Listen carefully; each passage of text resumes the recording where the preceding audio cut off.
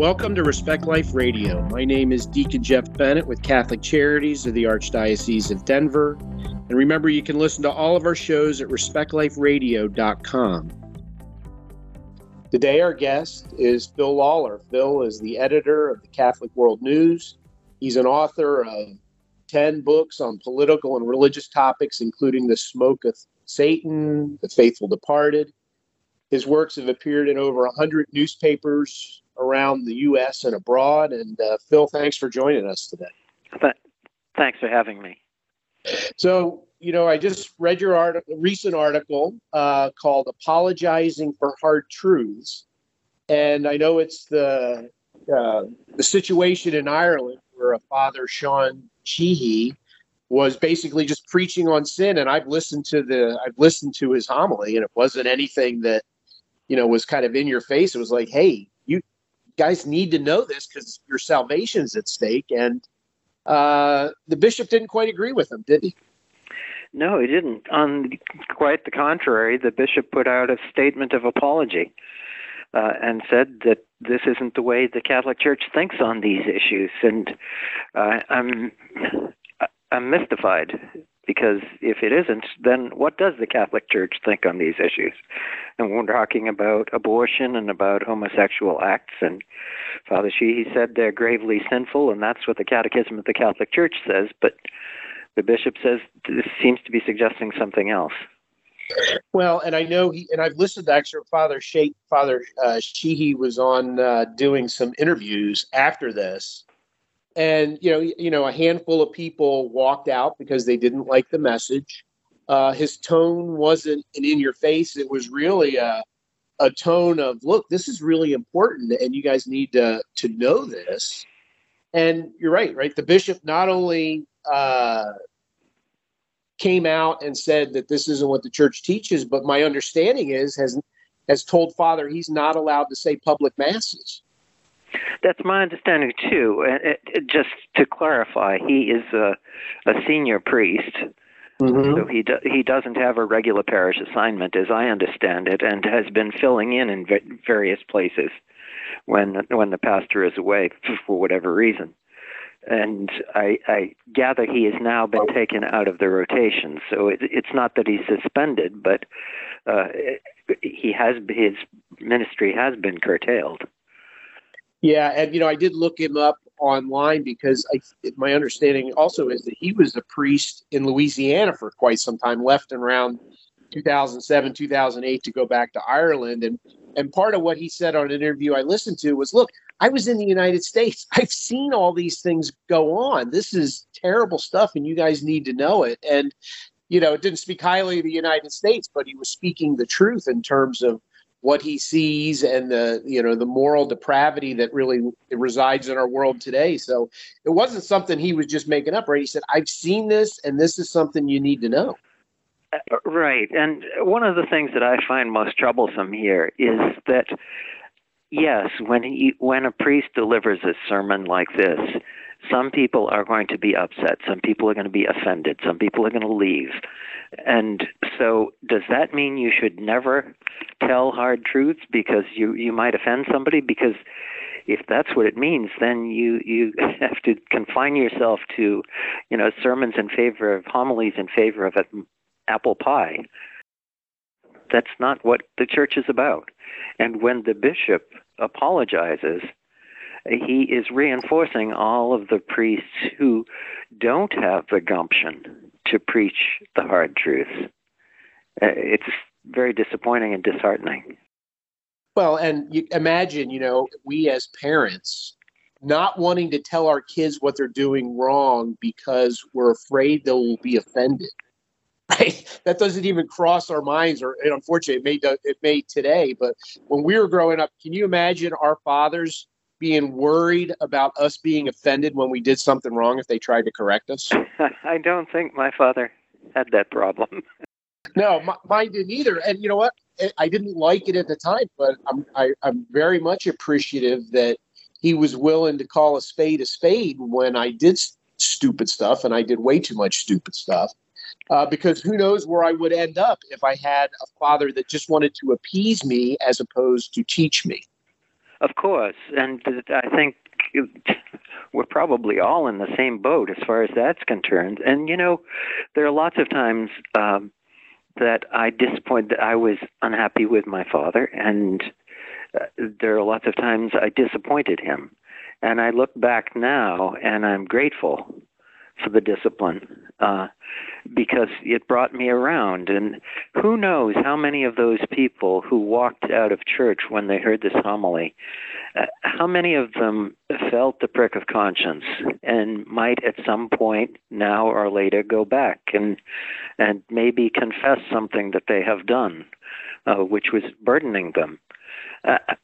I know so many different cases of people who give a priest or somebody else credit for just planting the seed in their conscience, and it might be weeks or months or years that seed sprouts, and they realize that they have to change their lives.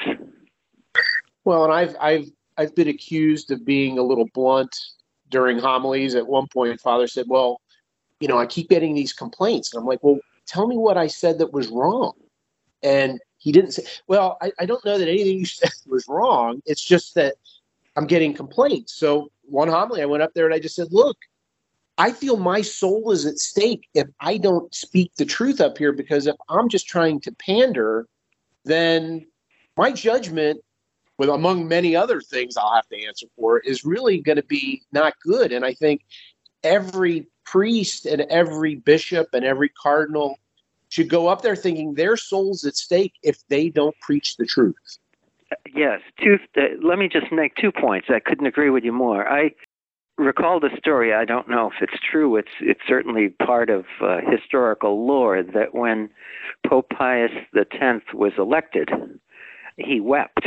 And he explained that he was weeping because now he was responsible for every soul in the world. And it makes me feel good. Of course, he's a saint now. Right. It makes me feel good to think that a pope feels that burden, that that he cares about every soul in the world, that he's acutely aware of his responsibility in that respect. But the other thing I want to say is it's possible to say that Father Sheehy or you or any other person delivering a homily didn't deliver it the right way. That's fine.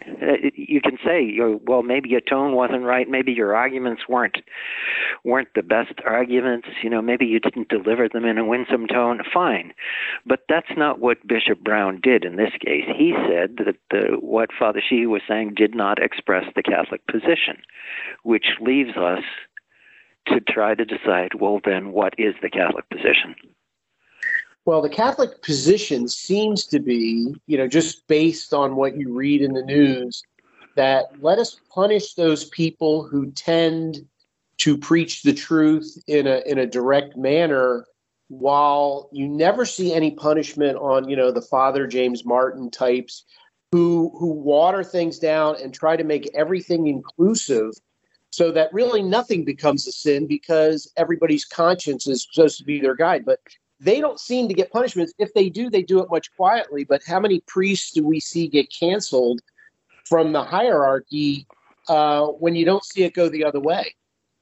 Well, yes, absolutely. And the point I made at the end of this column that prompted you to call me, what about the priests who never say anything?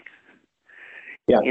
I'd like, that was the concluding line in this column. I said, please, Lord, show me the bishop who will apologize for what his priests don't say, for their silence, the culpable silence, when there are all sorts of problems afflicting their congregations, moral problems, and they never say anything directly to wake up the consciences of their people. Well, and I listened to a talk, I don't know, Father Ripperger had given it, I don't know, maybe 6 months ago. I had listened to it, and one of his talks was, look, all the weaknesses in our world, this woke culture, this, appeasing people, trying not to make anybody mad, and all the things that have happened in the world start with the weakness within the church, because the church is supposed to be the light to bring people to leave sin and vice and live a life of virtue, right? But we live in a church that wants this art of accompaniment, not correct people, but walk with them without ever telling them what they're doing is wrong.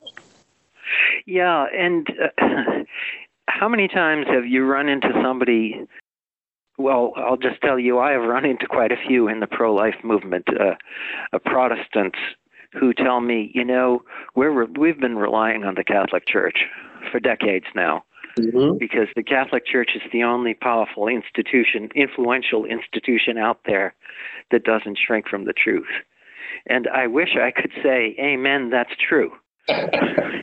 But too often we have. And then there's a companion problem there, because, look, everybody knows, contrary to what Bishop Brown says, everybody knows what the Catholic position on abortion is. Everybody knows what the Catholic position on contraception and divorce and homosexual acts is. So when Catholic priests or bishops or any kind of spokesman for the church seems to shy away from saying what everybody knows the church believes, it makes it look as if we're ashamed of our beliefs or we're hypocritical about our beliefs. It makes it the witness of the church, just wimpy. No one is attracted to an institution whose representatives won't be forthright in defending what we know the institution believes and preaches. Well, and, to talk about that, it's obviously, Jesus never shied away from telling people to go and sin no more. It wasn't, we have this synod of synodality going on where they make it sound like Jesus walked around and wanted to get everybody's opinion first before he decided what to teach it. And that's exactly the opposite of what took place.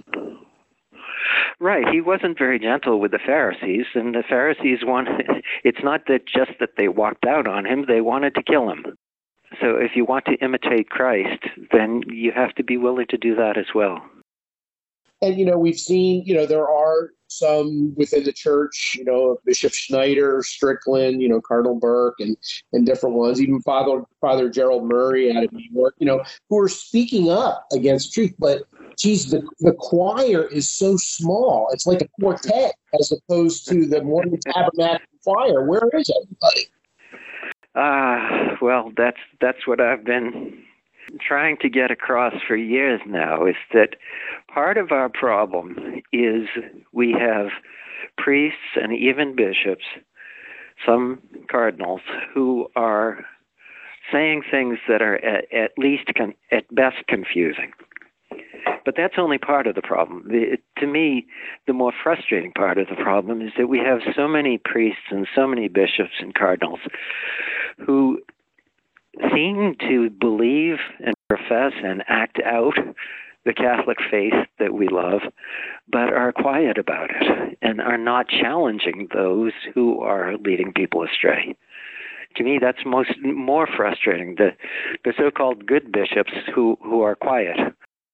Well, that comes from the old saying, right? The silence is deafening, and that's exactly what's taking place. And you wonder why. You wonder how they can reconcile this with their own conscience, or is the fear too great in terms of what might fall upon them in terms of criticism? But again, not an excuse. But why not speak the truth? We're constantly told in the gospel, look, bad things are going to happen to you if you follow me, right? You're sheep among wolves. You're going to be turned in by, relatives. You might even be killed. So none of this should be a surprise to any of us. Yet, when we think somebody might not like us, man, we clam up faster than you could think. Yeah, and when you say that maybe bishops are very worried about the consequences of speaking out, I have to ask, what are the consequences? Because in other walks of life, you could lose your job. If you're a bishop, you're not going to lose your job. You might be ostracized. If you live out in the corporate world, you might not have any possibility of promotion if you take an unpleasant stand. You might not get that job you wanted. If you're a bishop, you don't have to worry about those things. You have your job, you have tenure, as long as you behave, and all you really have to worry about is public opinion. Now, if public opinion swings against you, well, congratulations. That's what the gospel told you would happen. Exactly. And unless you have the sensitivities of a teenager, you should not let that govern all of your decisions. I mean, nobody likes to be unpopular. But if that's hanging over your head is the worst thing that could happen to you, you really need to straighten up. Well, and again, right, the example of being a parent, right? We see all this craziness going on in our schools, gender ideology, furries, all this crazy stuff happening. And we're starting to see parents finally stand up and say, I'm not putting up with this. And Right. It's no different if you're a bishop, right? We are their children. And why aren't you standing up for us? And, we just had an election. And, some are very strong when it comes to, about abortion, and rightfully so. But what about all these other topics on same-sex marriage, on gender ideology, all these things? Right. Why don't they come out and say, look, you cannot vote for people who support these things. They are moral evils. But we're afraid, use your conscience and do what you think is right. And you're like, good grief, take some calcium pills and get a backbone. Yeah, and even if I can push one step further, you say there are a lot of bishops who will give strong statements in defense of life or in opposition to abortion. That's certainly true. But I don't want those statements just given to the Right to Life groups. Mm-hmm. Give them when you're talking to some ecumenical meeting, or give them when you're invited to speak in some public forum where you don't have a captive, friendly audience. And be consistent. Tell people things that they don't necessarily want to hear. Yeah, and I think that's a good point, right? I mean, you don't tailor a talk to an audience. You don't tailor truth to an audience. Truth is shared no matter who you're speaking to. And when you do, it really does show a weakness. And look, I get it. It's not fun to be told you're not liked, or people, shoot back at you verbally. But hey, that's the price you pay. And we know, as parents and grandparents, we have a responsibility. We've been given a gift. And these bishops and cardinals and priests and deacons, they all have the same responsibility. They don't get off easy because they don't feel comfortable doing it. Right. And again, I'm not saying that they have to read the Riot Act every time. There's sensibilities, and you have to pick your spots and weigh your words and try to move people maybe a little bit at a time. You don't necessarily toss the bomb on every occasion, but sooner or later you do have to toss some bombs, or else you're likely to surrender. Because let's face it, to continue the military analogy, we're kind of outgunned these days. Mm-hmm. And if you're not willing occasionally to take the offensive, you're probably going to surrender. And this is what happened in this case in Ireland. We have a bishop who's not just sort of ducking for cover. He is renouncing what this priest said. And again, I'm at a loss. What did the priest say that was wrong? Yeah, and I would encourage people to listen and go on YouTube, type in Father Sean Sheehy, Sheehy, and listen to his homily. Right, that is a homily. No one should listen to that homily online and think, I've never heard that in any of my churches. Right, we should have heard that, and we should hear it on a regular basis, because it is a reminder that our salvation is at stake. And for us not to focus on that, and the church does a good job, right? At the end of every church year of ordinary time, right? Salvation, Jesus' second coming, really gets highlighted, because it is a reminder to us, hey, let's look at ourselves objectively. Am I doing what I'm supposed to be doing? Am I following and modeling my life after Christ? Not, falling into this modernist movement and trying to make everybody my friend. Yes, and you're trying to push everybody a little bit, or at least a little bit further down that path towards union with Christ, right? There are some people who have really strayed a great deal from that path, and there are others who are doing okay. And ideally, as a pastor, you're trying to push them all a little bit further, which means you're rebuking some of them who are leading immoral lives. But then the ones who are doing okay, you're challenging them too and saying, look, you can do better. You can be heroic in your virtue. So there too, you're trying to challenge people. And so when you challenge people, you might find some people who think of themselves as very good Catholics, and you're going to make them uncomfortable too. And that's a good thing.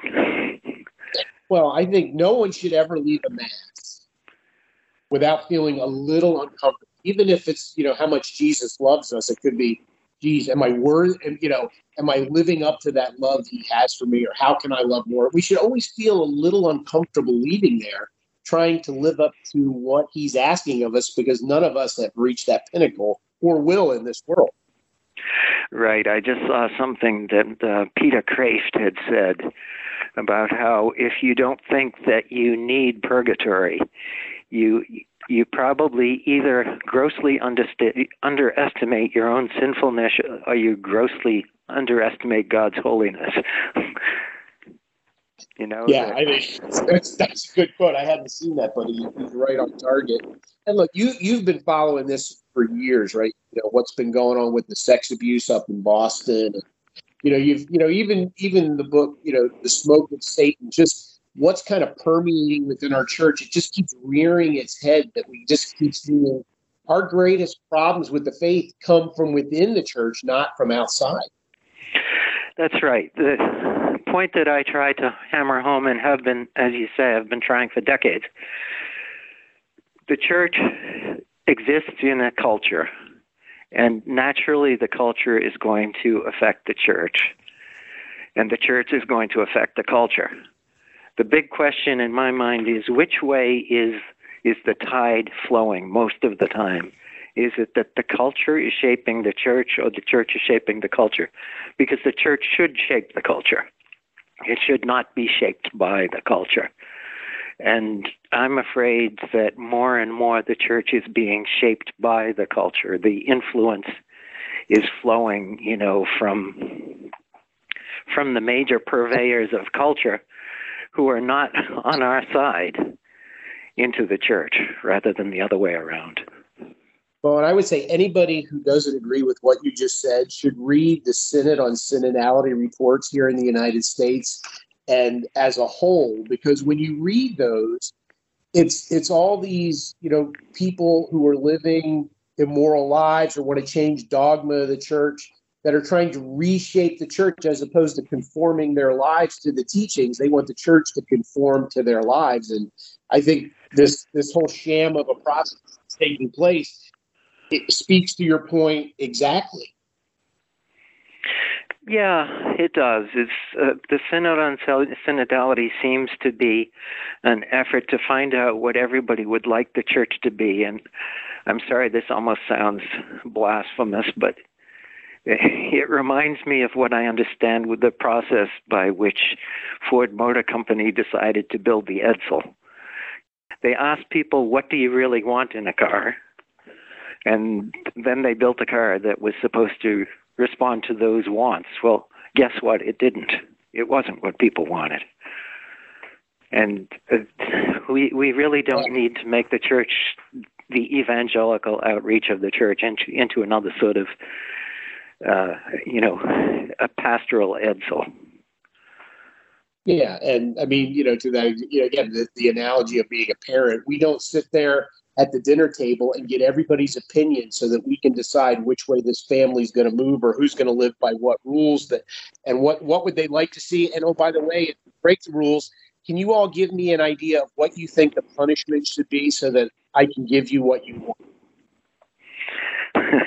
It's an interesting thing because, of course, if you sit around the family dinner table, you find out what everybody thinks. Without soliciting it, yes, you're correct. That's right. And you take it into consideration if you're a good parent. But it doesn't rule the family, because that's not the way a family operates, and it's not the way the church operates. You're exactly right. And so we're down to about the last minute, Phil.